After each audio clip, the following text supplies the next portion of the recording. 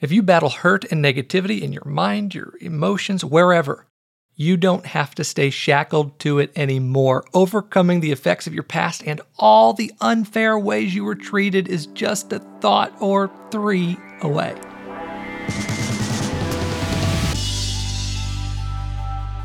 This is the Shut Up Devil Show, and I am Kyle Winkler, author of the book Shut Up Devil, creator of the Shut Up Devil app. I'm all about shutting down the lies and the struggles that keep you from thriving in God's design for your life, and I'm here to do it every single week with a live online audience. I'd love for you to join me live sometime on Thursdays at 8 p.m. Central at kylewinkler.org/live.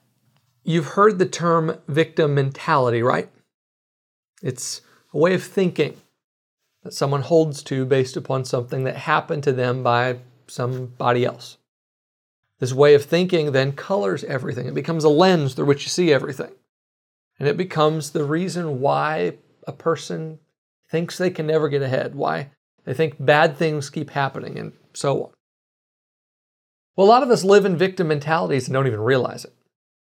It could be that you were born in some kind of underprivileged class, you were one of the have-nots of life, and therefore you've come to believe that the reason you're struggling today or not getting that promotion or keep getting passed over or whatever is because people are treating you according to that class that you were always a part of and still are today.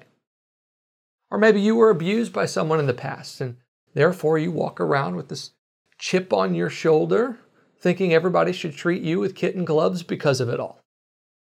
Some years ago, I became aware that I was holding on to a victim mentality myself.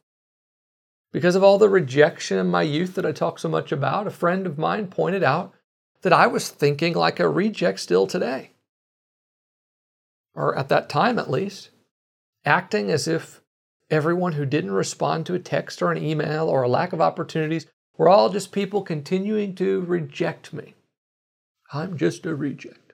Poor, poor, pitiful me. Well, there are many reasons for victim mentalities, and there are many ways that they manifest. Some are like an Eeyore complex, and people walk around mopey and depressed. Others stay angry or bitter. Others walk around entitled as if the world owes them something. In a word, a victim mentality says that everything that happens to you today is because of what unfair thing happened to you back then. And that creates a lid that limits your potential majorly. Now, in this message, you're going to discover how to change a victim mentality to a victor mentality so that you can live the life that Jesus died to give you. Who doesn't want that? And then I'm going to give you 3 must-have victor mentalities, ways to think to help you overcome the effects of your past and the unfair ways that maybe you were treated, to help you move from being a victim to a victor. So first, let's talk about why and how this works. Obviously, a mentality has to do with your mind. You know that, right? And your mind is made up of thoughts that influence your beliefs, and your beliefs that influence the rest of your life. This is what Proverbs 4:23 ultimately says, that it all steers your life. I'm not going to go into depth about all the spiritual and scientific ways your mind controls you. That's all in my Mastering Your Mind series, in case you want to get more. But here's the gist of it. Biologically, your eye and your brain are connected by an optic nerve, and that nerve sends signals back and forth from the eye to the brain, back and forth. And that's what allows you to see. But the one doing more of the work is the brain. It sends more signals to the eye telling it what to see versus the other way around. Now, why does that matter? Because the brain is programmed by past experiences. What happened to you, what was said to you or about you, your own mistakes, the environment around you, it all shapes and molds your mind. It creates a mindset, which is a way of thinking. It's a pattern of thinking. So when you physically see something in the natural, your mind interprets that signal that's being sent to it, and it sends back to the eye and really the rest of your body saying this is what that is. Your mind tells you what you see. This is why two people can look at the same thing and come to radically different conclusions about what they're seeing. And don't we know that today? Log on to your favorite social app pretty quickly, you're going to see that. It's why the glass is half full for some and why the glass is half empty for others. Probably explains a lot of our political thinking and why it's so different from person to person, and even probably our interpretations of the Bible too. What you see is determined more by your mind than your actual eye. And therefore, what you do, how you talk, act, and live, comes from that. So you see then, right, how a victim mentality gets easily created. It kind of sneaks up on you, uninvited, before you ever realize it. Consistent rejection in the past will mold your brain to see everything as consistent rejection in the present and the future. Something unfair that happened to you in the past will cause you to see everything in the present and future as a consequence of that unfair thing. And that makes many people angry, jealous, or entitled. So mentalities, they affect every part of your life. Now, most reasonable people, and I'm trusting you're one of them, right? Most reasonable people, though it can take them a while to come to terms with, when they finally realize they are operating out of a victim mentality, they want to change. Because they are awakened to how it's limiting them. Yet most people aren't successful with getting out of it because they attack it in the wrong way. They attack it by trying to change their behaviors. They think, I'll stop being jealous, I'll stop being depressed, I'll quit being angry. And they usually come up with some regimen of how they're going to do it. But they never find lasting change. Why? Because behaviors and emotions aren't the root, they are the symptoms. You can't fix a victim mentality by changing what you do. You attack a victim mentality by changing what you believe. Then in time, those new beliefs begin to change how you see, which influences how you talk and how you walk. It's always right believing that influences right behaving, which influences right living. Most of us have that backwards. And it's the same way, by the way, that you attack anything that needs adjustment in your life, like bad habits and behaviors. This week, if you're on my email list, I wrote an article and sent it out called A Better Way to Beat Bad Habits and Behaviors, and I'll put a link to that in the notes.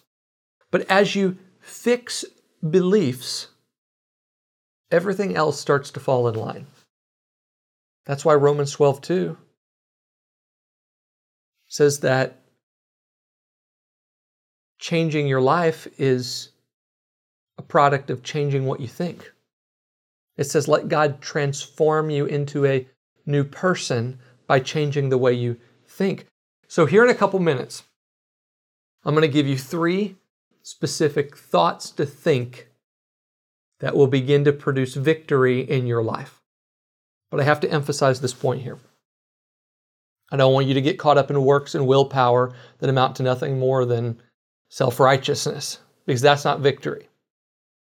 Similar to how a victim mentality is a negative way of thinking based on actions of someone else, which influences how you act despite what's really happening around you. A victor mentality is a positive way of thinking based on the actions of someone else, which also influence how you act despite what's really happening around you. And in terms of a victor mentality, that someone else that influenced you is Jesus.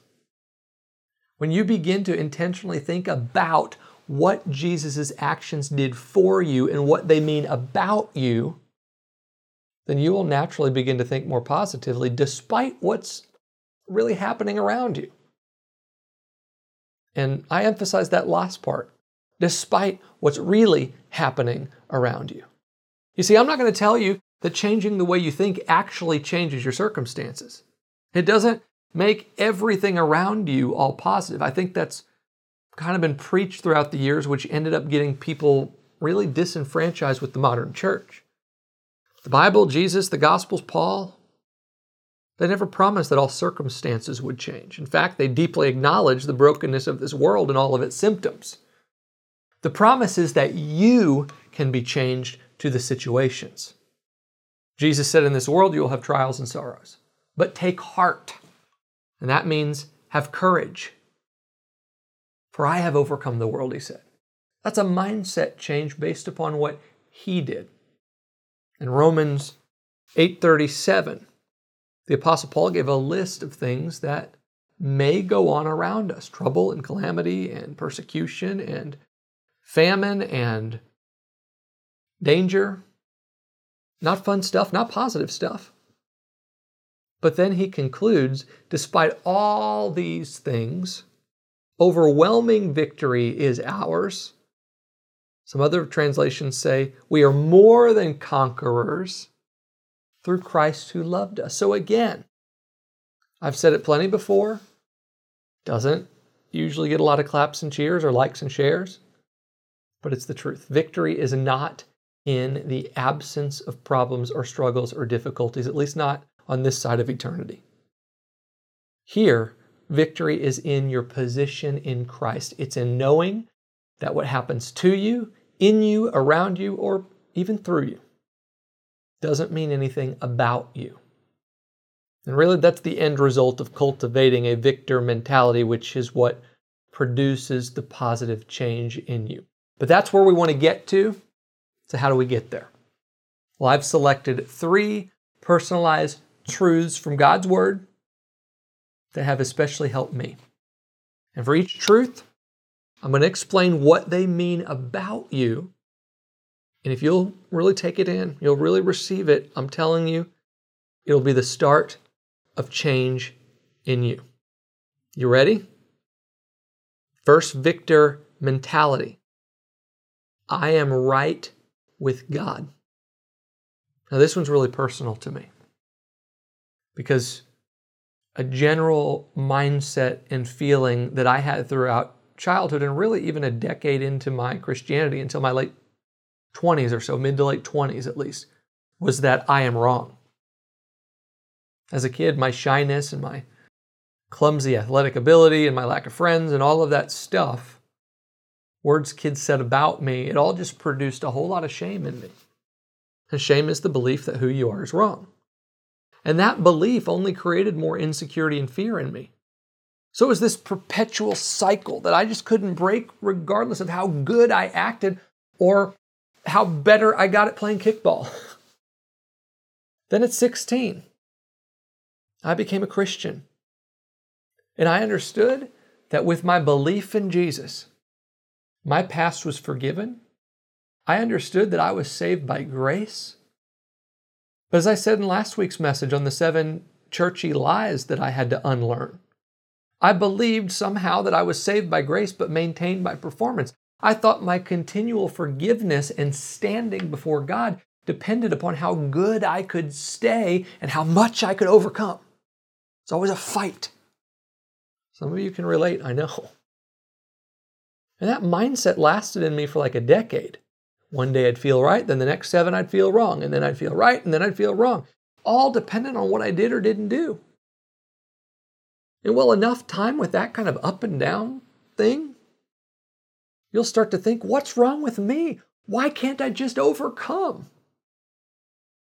And the enemy's right there to tell you it's because you are wrong. He's always there to put the shame back on you, to keep you shackled. It's a horrible way to think, and it produces a horrible way to live, even as a Christian. Sadly, Christians live that way. So what changed for me?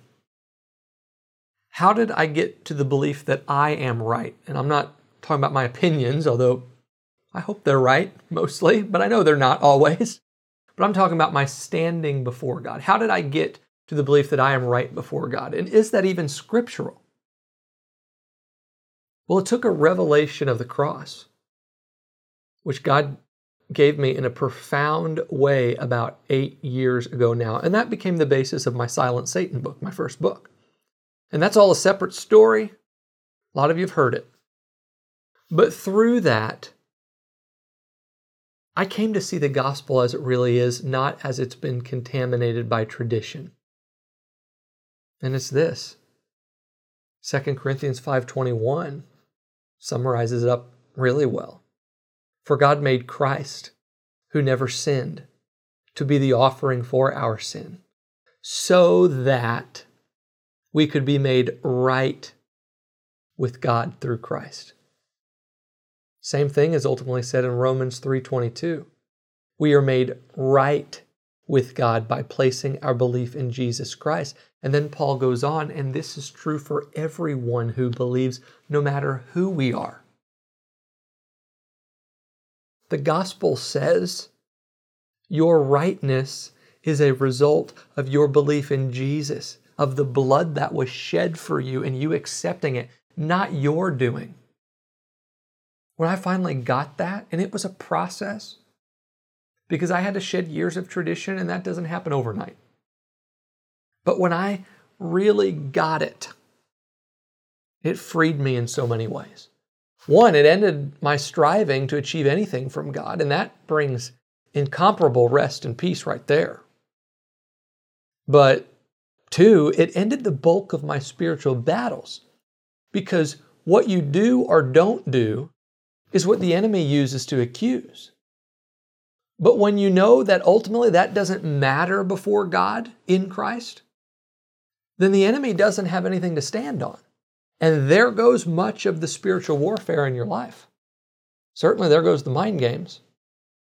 I'm telling you, the foundation of godly confidence and courage has to be built on the truth that Jesus has made you right. That's the thought that you have to use to counter every accusation of the enemy. When he says, you fell, therefore you are bad, you respond, Jesus made me right. When he says, you struggle, therefore you are a horrible sinner, you respond, Jesus made me right. When he says, you're different, therefore you are defective, you respond, Jesus made me right. Whew, that gets me going. A second, victor mentality. And you'll quickly see why that first one is foundational. And this one's personal to me too. I guess they all are personal to me. But this one, second victor mentality, is I am not a disappointment to God. You know, there was a season when I was really wrestling and refusing to acknowledge some stuff some years ago.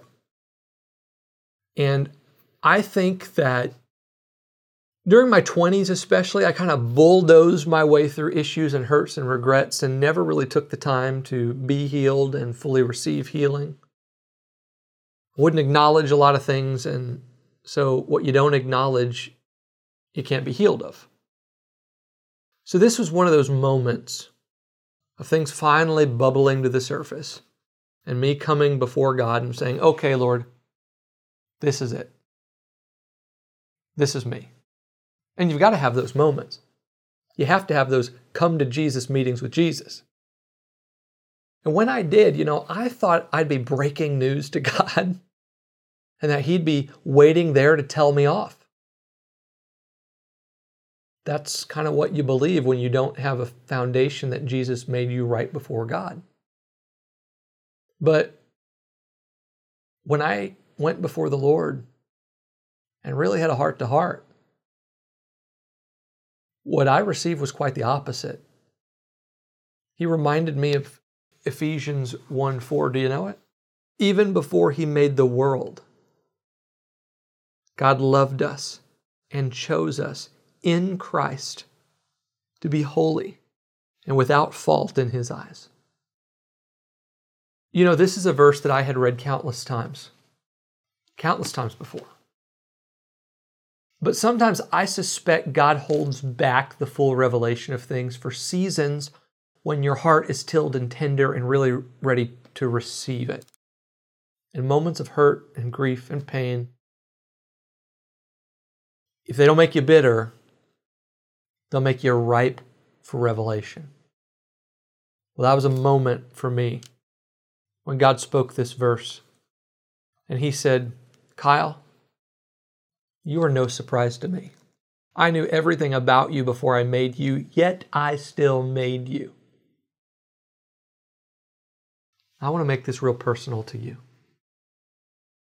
So I'm just going to take some names of some of you who are live with me right now. JC, God says you are no surprise to me. Jeanette, God says I knew everything about you before I made you. Ruth, God says, yet I still made you. You know, this is what David praised the Lord about. In Psalm 139:16, he said to God, you saw me before I was born. Every day of my life was recorded in your book. Every day. It all laid out. All the cards laid out. So I want you to think through the implications of what those verses from Ephesians and Psalm says. Yes, it means God chose you. You are not a reject. Yes, it means God loves you. You are not unlovable. Those are huge enough. But He chose you and loved you all the while knowing even the worst about you. It means that He's not surprised about you. That means that He's not disappointed in you. Will, God is not disappointed in you.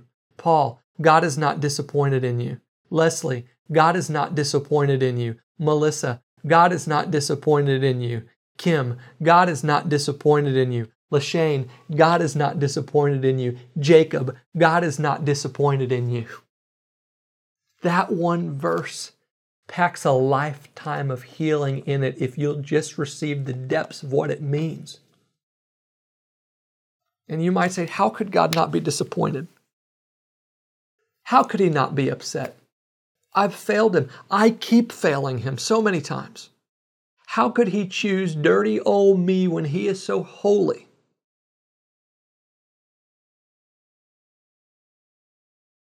The answer is also in that verse. Ephesians 1:4. He loved us and chose us in Christ.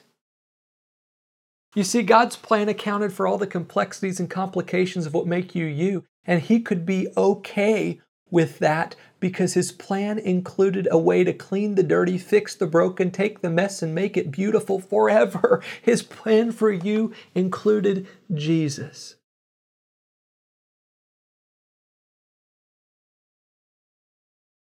I tremble when I think of the magnitude of God's thoughts toward each of us, of His pursuit of each of us. Don't sell Jesus short. Don't settle for a Jesus who's just tacked on to a bunch of religious self-help solutions as if He's only here to kind of empower your own willpower. No, no, no, no. What Jesus did for you is not contingent on anything you can do. You can't be a disappointment to God because if you've said yes to Jesus, He did for you what no works can do. He cleansed you of all unrighteousness.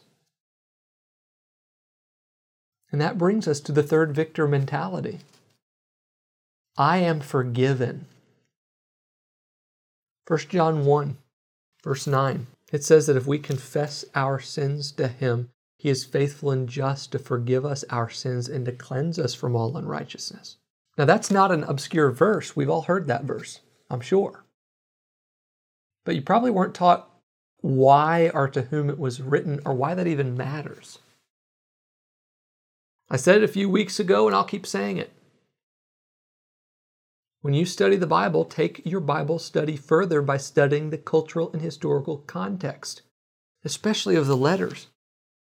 Boy, it'll really open things up for you. And it's not hard to do these days. Just do a search for to whom was this book written? And look for a reputable source, of course. But that'll change everything as you read. It'll help you apply it in ways that you never thought before. So anyway, the book of 1 John is traditionally attributed to the Apostle John to address a group of churches where false prophets denied the incarnation of Jesus. So ultimately, they denied the power of the gospel. But they also were teaching that they were born of God and were therefore perfect, like we were born perfect.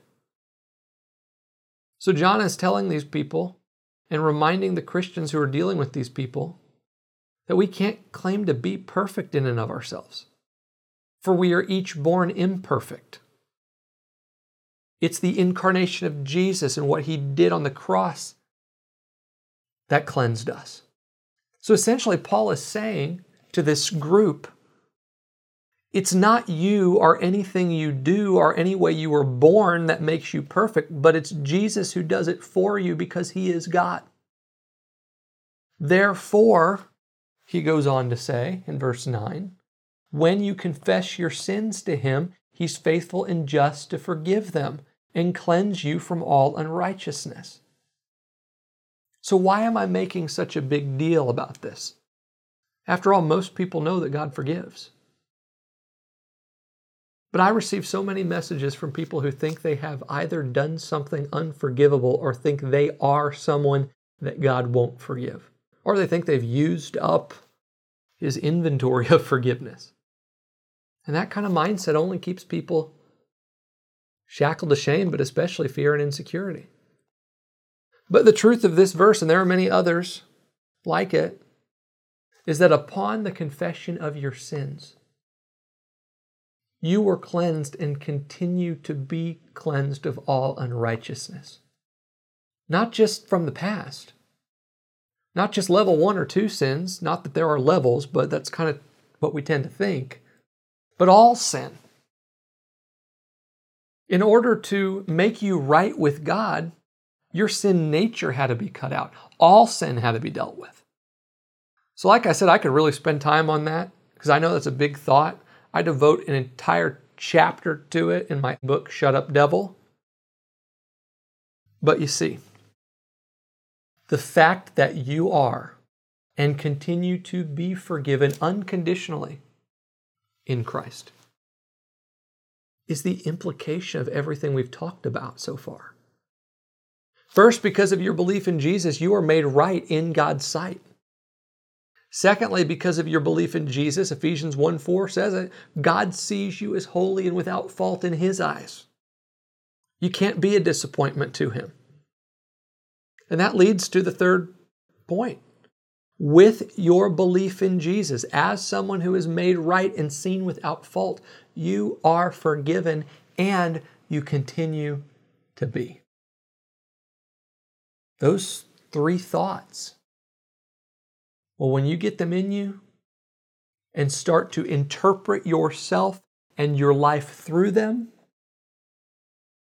like I said, it probably won't change your situations, not all of them at least, but they'll certainly change how you see your situations and react to your situations. And that will change some situations because a lot of times, we create our situations. So when you get all that right, then we'll stop creating such bad situations. But regardless, they'll change you from a victim mentality to a victor mentality. And then the lid is off for where you can go with the Lord. The enemy's lies can't hold you down any longer. Those beliefs will do more to bring you confidence and courage than any amount of doing and fixing and adjusting could ever do. After all, as you align your mind to God's Word, in time, everything else begins to fall in line and stay in line. Now, I have a concluding thought for you. It's going to really encourage you. I know it will. But before I get there, let me quickly tell you how I can help you beyond this message.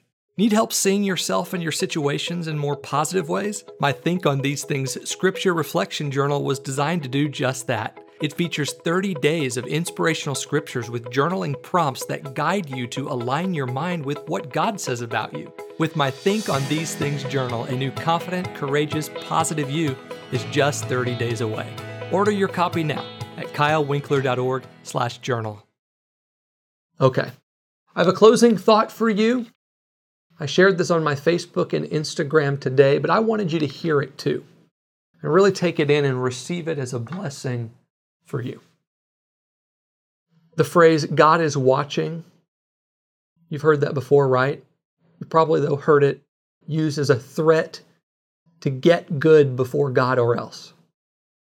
And to be sure, God is watching everything, but not to collect evidence to hold against you. If you are in Christ, the record of your wrongs is forever canceled. That's Colossians 2:14 right there. Now, God watches to collect your every tear and to carry your every burden. He watches for your every weakness to provide your strength. He watches for what you lack to supply what you need. He watches for your imperfections only to point you to His grace. Certainly, nothing goes unnoticed by God, but not so that you might be judged, but so that you are healed and helped and held. So may you sense God's attentive eye. May you hear the whisper of His word, and may you feel the comfort of His Spirit in this very moment. And may you know from today forward that He is for you, not against you. Okay, that does it for the Shut Up Devil show. Remember, God is good and He is for you, and we're here for you too. Every week on my website at kylewinkler.org, on our podcast, and wherever you get your social media. Don't forget, wherever you're watching or listening, to tap that subscribe or follow button so that you never miss a show. See you next time.